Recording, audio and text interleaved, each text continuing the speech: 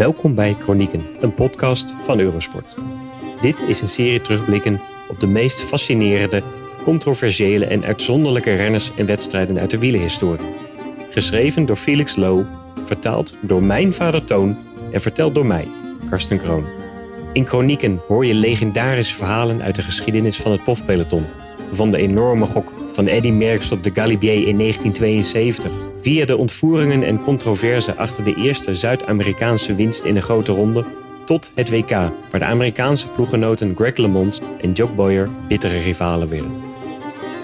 Dit keer fietsen we met de Belg Gustave Delors, eerste winnaar van La Vuelta a España, wiens carrière genekt werd door de Tweede Wereldoorlog. En die na zijn wielercarrière een aanzienlijke rol speelde in het mannetje op de maan project. De Tour de France heeft Maurice Garin, de Giro d'Italia heeft Luigi Ganna. Maar vraag 100 mensen wie de eerste Vuelta gewonnen heeft en waarschijnlijk niemand die het antwoord heeft. Ik won de eerste Vuelta. Mijn naam zal voor altijd verbonden blijven met het ontstaan van een groot internationaal evenement met een roemrucht feit in de wielergeschiedenis. Aldus Gustave Delors in een interview met het weekblad AS Magazine in Spanje in 1936, toen hij daar terug was om zijn Vuelta-titel te verdedigen. Delors was net 22 toen hij in 1935 de Vuelta won, de eerste. Een jaar later herhaalde hij deze prestatie. Zijn oudere broer Alfons werd tweede. Nog steeds zijn zij de enige broers die samen op het podium van de Vuelta hebben gestaan. En toch, ondanks zijn bewering dat hij altijd herinnerd zal worden, heeft Delors maar zeer povere erkenning gekregen voor deze historische dubbel. In België is Delors een van de weinige wielerkampioenen over wie geen boek is geschreven. Pas vorig jaar zag een eerste biografie het licht, nota bene in Spanje, van de man die de thuisrenners versloeg en winnaar werd van hun eerste 2 nationale rondes. Onder de titel Gustave Delors, From the Vuelta to the Moon, vertelt Juan Fran de la Cruz het weinig bekende verhaal van de Vlaamse pionier. Een man wiens carrière gebroken werd door de Tweede Wereldoorlog. Die vocht voor zijn land, gegrepen werd door de nazi's, een concentratiekamp overleefde en tenslotte berooid emigreerde naar de VS. Daar, in Amerika, vond hij uiteindelijk werk als technicus in een fabriek waar de motoren gemaakt werden die Apollo 11 naar de maan schoten. Wie waren de gebroeders Delors? Het korte antwoord is dat ze dagloners waren. Vrije jongens op de fiets die een kans grepen. Gustave en Alfons waren de jongste van 5 broers. Ze groeiden op in De Klinge, een armoedige voorstad van Antwerpen, waar ze, o ironie, woonden in de Spaanse wijk. Alfons zag het levenslicht in 1910, Gustave 3 jaar later. Een oudere broer, Edward, wist van fietsen en leerde hen koersen. Vader was boerenknecht die ook in de Henegouwse mijnen werkte. Alfons en Gustave zagen het wielrennen als de methode om aan de armoede te ontsnappen. Taaie, geharde Flandriëns met een talent voor afzien. Zij slaagden waar velen faalden en werkten aan een bescheiden toekomst als wielrenner. Alfons werd tweede in de Ronde van Vlaanderen van 1932. Tweede in de Ronde van België van 1933 en eindigde als 27e in de Tour van dat jaar. Gustave toonde potentie door in 1932 de Ronde van Vlaanderen voor beloften te winnen. Hij was toen 19 en 15e te worden in Parijs-Roubaix een jaar later. In 1934 kregen de broers de kans om naar Spanje te trekken en de Volta a Catalunya te rijden. De competitie daar was wat minder fel dan in Noord-Europa, stelden ze vast. Alfons won een etappe en werd tweede in het eindklassement. Gustave eindigde op 10. Dit succes smaakte naar meer en dus stelden ze zich het jaar erna beschikbaar voor het Belgische team om deel te nemen aan de allereerste Vuelta. In een interview met het blad Coup de Pédale in 1994 zei Gustave: we pakten de trein naar Madrid, 2 dagen en een nacht. We hadden een sponsorcontract met het bedrijf BH voor fietsen, shirts en andere spullen. Meer hadden we niet nodig. Over geld werd niet gesproken. We kochten het nodige eten, muesli en dergelijke in België. We regelden onze eigen voeding, meestal omeletten of zo. De openingseditie van de Vuelta in mei 1935 bevatte 4.425 kilometer in 2 weken. Het deelnemersveld bedroeg 50 renners, waarvan 33 Spanjaarden. Erbarmelijk weer werkte in het voordeel van de 6 man sterke Belgische ploeg, geleid door Antoine Digneff, een Catalunya-veteraan die 2 maanden eerder als tweede was geëindigd in Parijs-Nice, na de immens populaire Fransman René Viettot. De grote favoriet was thuisrijder Mariano Cañardo. Hij had Catalunya al 4 keer gewonnen. En hoewel de Spanjaarden hun plus- en minpunten hadden, nooit gaven ze de buitenlanders het gevoel niet welkom te zijn. De Loor blikt in 1994 terug. De Spanjaarden misten ervaring, maar het waren uitstekende klimmers. In de bergen moest ik ze echt laten gaan uit vrees voor asphyxie. Maar het waren zulke klunzen in de afdaling. Ik kwam altijd terug. Het waren aardige gasten die zich nooit tegen ons keerden. Volgens de La Cruz, de Loors biograaf, lieten de Spanjaarden zich makkelijk afleiden door theaters, bioscopen en feestjes. Ze dronken te veel en bezochten beroemde monumenten. En inderdaad, de thuisrijders kregen te maken met de zwaarste koers in hun leven toen ze hun bidons vulden met een cocktail die op naam staat van de beroemde Spaanse barista Perico Chicote. Wat waren de ingrediënten? Die waren omvangrijk en krachtig. Oranjebitters, Grand Marnier, rode cordon, oranje curaçao, gin en een half glas vermouth. De Belgen moesten het doen met geitenmelk en waren derhalve beter in staat de beroerde wegen te overleven die hen aan thuis deden denken. Digneff won de openingsetappe en kreeg de oranje leiderstrui. Maar in etappe 2 haperde zijn machine en nam Antonio Escuriet de leiding over. Toen greep Gustave de koers bij de kladden. Al in de 3e etappe viel ik alleen aan, won die en de oranje trui en behield die tot het eind. Mijn machtsgreep werd vergemakkelijkt doordat mijn naaste rivaal Cañardo zijn vork brak. De voorlaatste dag viel Cañardo en verloor 5 minuten. Daarmee stelde hij de eindoverwinning voor de Loor zo goed als veilig. De Belg won ook de slotetappe. In het eindklassement stond hij 13 minuten en 28 seconden voor op Cañardo. Digneff was derde op 20 minuten en 10 seconden en broer Alfons, die werd 6e. Gustaves prijzengeld was omgerekend €2300, wat hij keurig verdeelde onder zijn ploegmaats. De La Cruz beweert dat de Spaanse fans niet al te ontgoocheld waren over het succes van die buitenlanders. Gustave werd niet gezien als een impopulaire winnaar. De meesten waren gewoon nieuwsgierig hoe goed die Belg reed in hun land. Dat was iets nieuws. De supporters waren eerder nieuwsgierig dan kwaad. Eerder in de wedstrijd waren er wat spanningen geweest toen etappe 12-winnaar François Adam in Caceres een scheve schaats reed toen hij probeerde een van de podiummeisjes te zoenen. Spanje was toen zeer ouderwets en er ontstond groot tumult. Het meisje was nota bene niet getrouwd en het scheelde niet veel of Adam was aan een ezel gebonden en de stad uitgesleept. Misschien waren de omstandigheden slecht in 1935. In 1936 was het nog wel iets erger. Deze keer ging de ronde over 4.354 kilometer in 3 weken en is daarmee de langste in de geschiedenis. Hij speelde zich af tegen een onheilspellende achtergrond van politieke spanning en explosieve civiele onrust. Heftige omstandigheden, stortregens over modderige wegen vol gaten die doen denken aan Parijs-Roubaix, leidden ertoe dat slechts 24 van de 50 gestarte renners de eindstreep haalden. De koers werd vanaf etappe 2 geleid door de Loor nadat Cañardo door een vroege valpartij was uitgeschakeld. In de lange weg naar Madrid won de Loor 3 etappes. Los van wat hij omschreef als wegen die geen wegen waren, herinnert hij zich 1 aspect van de koers bovenal. Ik weet nog dat de Guardia Civil loslopende honden en geiten doodschoot die anders de coureurs ten val hadden kunnen brengen. Maar het ging de titelverdediger echt niet altijd voor de wind. In etappe 11 van Barcelona-Zaragoza kwam hij zwaar ten val en bezeerde zijn schouder. Hij kon geen druk zetten op zijn stuur en kreeg ook geen pijnstillers van de rondearts, want die was er niet. Tijdens deze voor de oranje trui helse dagen trad broeder Alfons op als superknecht. Hij hielp zijn broertje bij een lekke band. Het duo moest 50 kilometer jagen op het gat met de kopgroep te dichten en het oranje aan boord te houden. Op de voorlaatste dag werd Alfons beloond voor zijn onbaatzuchtig optreden door op te schuiven naar plek 2 in het algemeen klassement. Escuriet lag totaal in de vernieling. Na zijn dubbeloverwinning kwam Gustave erachter dat hij gezegevierd had met een paar gebroken botten. Eindelijk! Na heel veel afzien en strijd haalde ik Madrid als leider. Toen we in ons land terug waren, kreeg ik te horen dat ik 3 gebroken wervels had.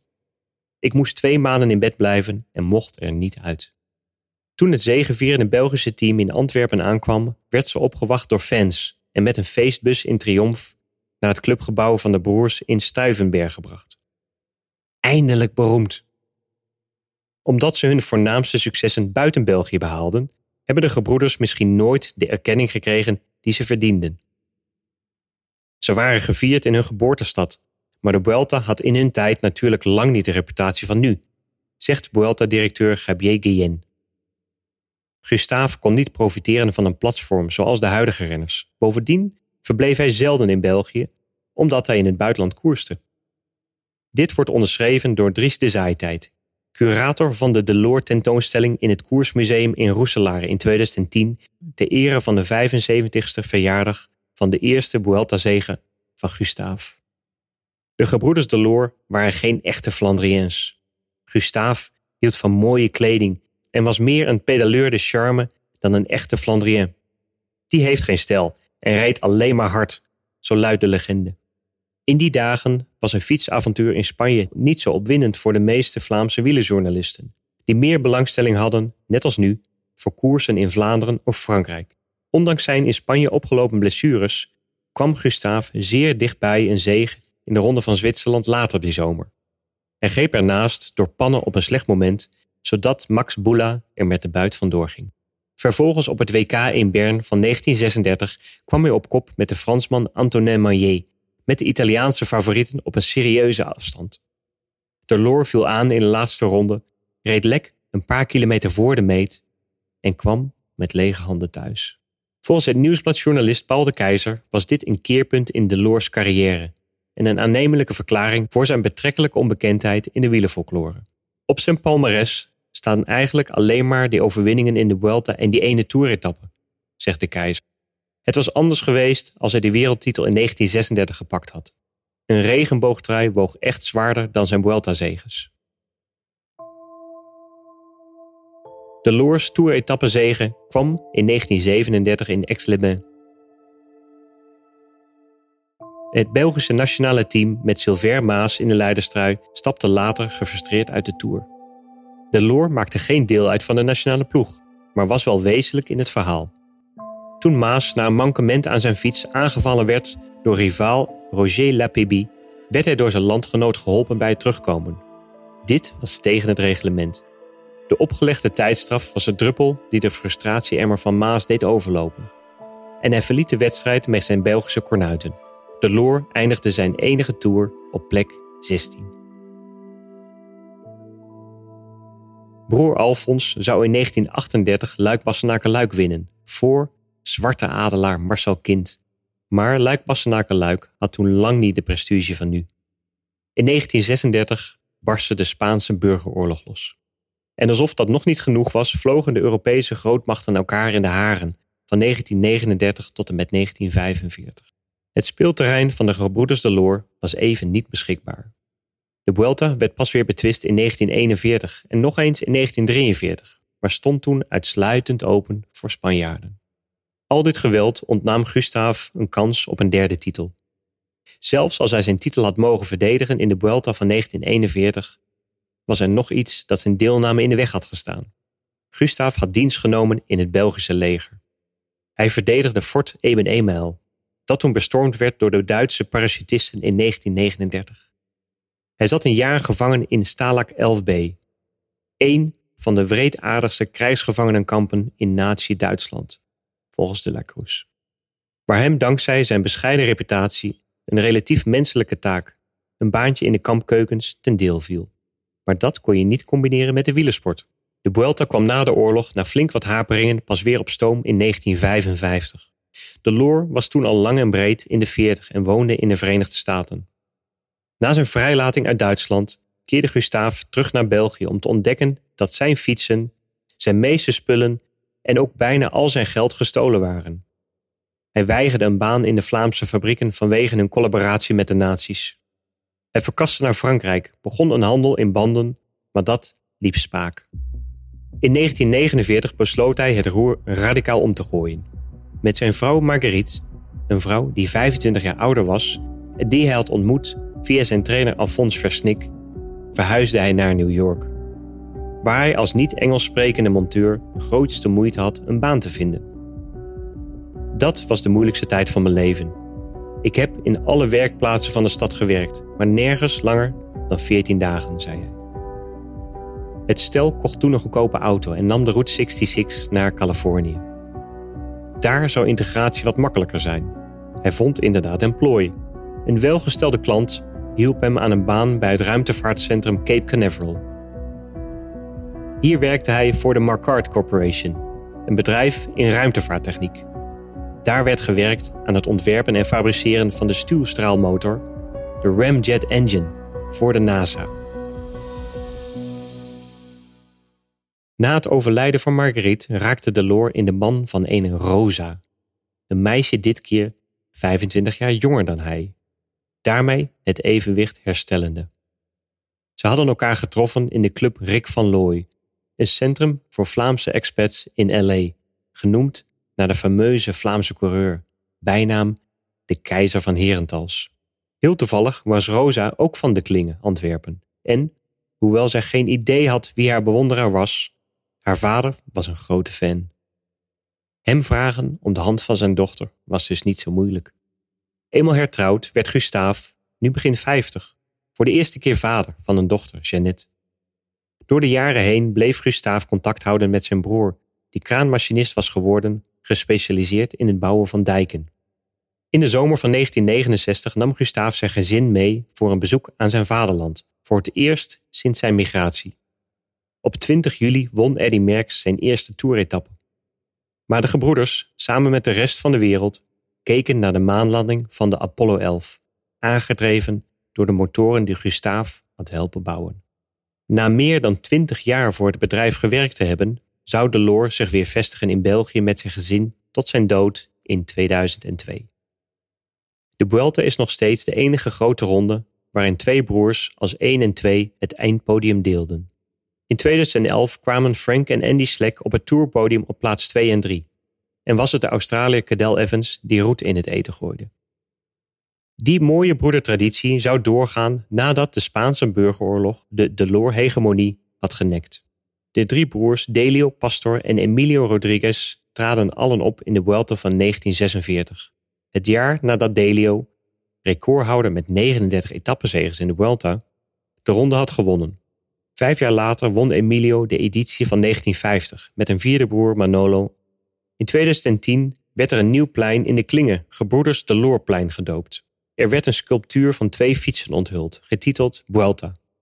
Een kapelleke er vlakbij herbergt een schilderij van Gustave, die ook met een perceel kon omgaan. Maar dat was het dan ook, totdat het boek van Juan Fran de la Cruz verscheen. Het totale gebrek aan waardering richting de allereerste Vuelta-winnaar bewoog uitgever Eneco Garate zich te scharen achter dit project van de la Cruz. Ik las het manuscript en besefte het gebrek aan erkenning van Gustave Delors en zijn carrière, hoe belangrijk hij was voor de Spaanse wielergeschiedenis. Hoe kan zo iemand vergeten zijn? Door bijna iedereen. Zelfs een fanatieke wielerfan als ikzelf. En ik dacht dat dit boek ook een kleine bijdrage zou kunnen zijn aan een wat grotere vertrouwdheid met de beginjaren van de Vuelta. Of een stel broers ooit de Delors zou kunnen evenaren valt te bezien. In de Vuelta van 2019 reden Jon en Gorka Izagirre voor Astana en Jesus en José Herrada voor Cofidis. Jesus won een etappe. Maar als eerste en tweede eindigen in het algemeen klassement is een ander paar mouwen. Misschien dat het de tweelingbroers Adam en Simon Yates gaat lukken. Simon won al eens de Vuelta in 2018. Garate zegt: ik denk dat het bijna onmogelijk is in het moderne wielrennen. Koersdirecteur Guillen is dat eens. Het is prachtig wat de broers Delors hebben laten zien. Nog mooier zou het zijn als dat met tweelingbroers zou lukken. Maar het is heel moeilijk tegenwoordig. De competitie is zo internationaal en van zulk een hoog niveau. Het wordt steeds moeilijker een dergelijk kunststukje te herhalen. De heren zijn het dan ook eens dat Gustave Delors een ware wegbereider was voor het wielrennen. maar zeker ook voor de Ronde van Spanje. Hij is echt de pionier, de eerste Vuelta-winnaar en de eerste van slechts 5 renners die 2 Vuelta's na elkaar gewonnen hebben.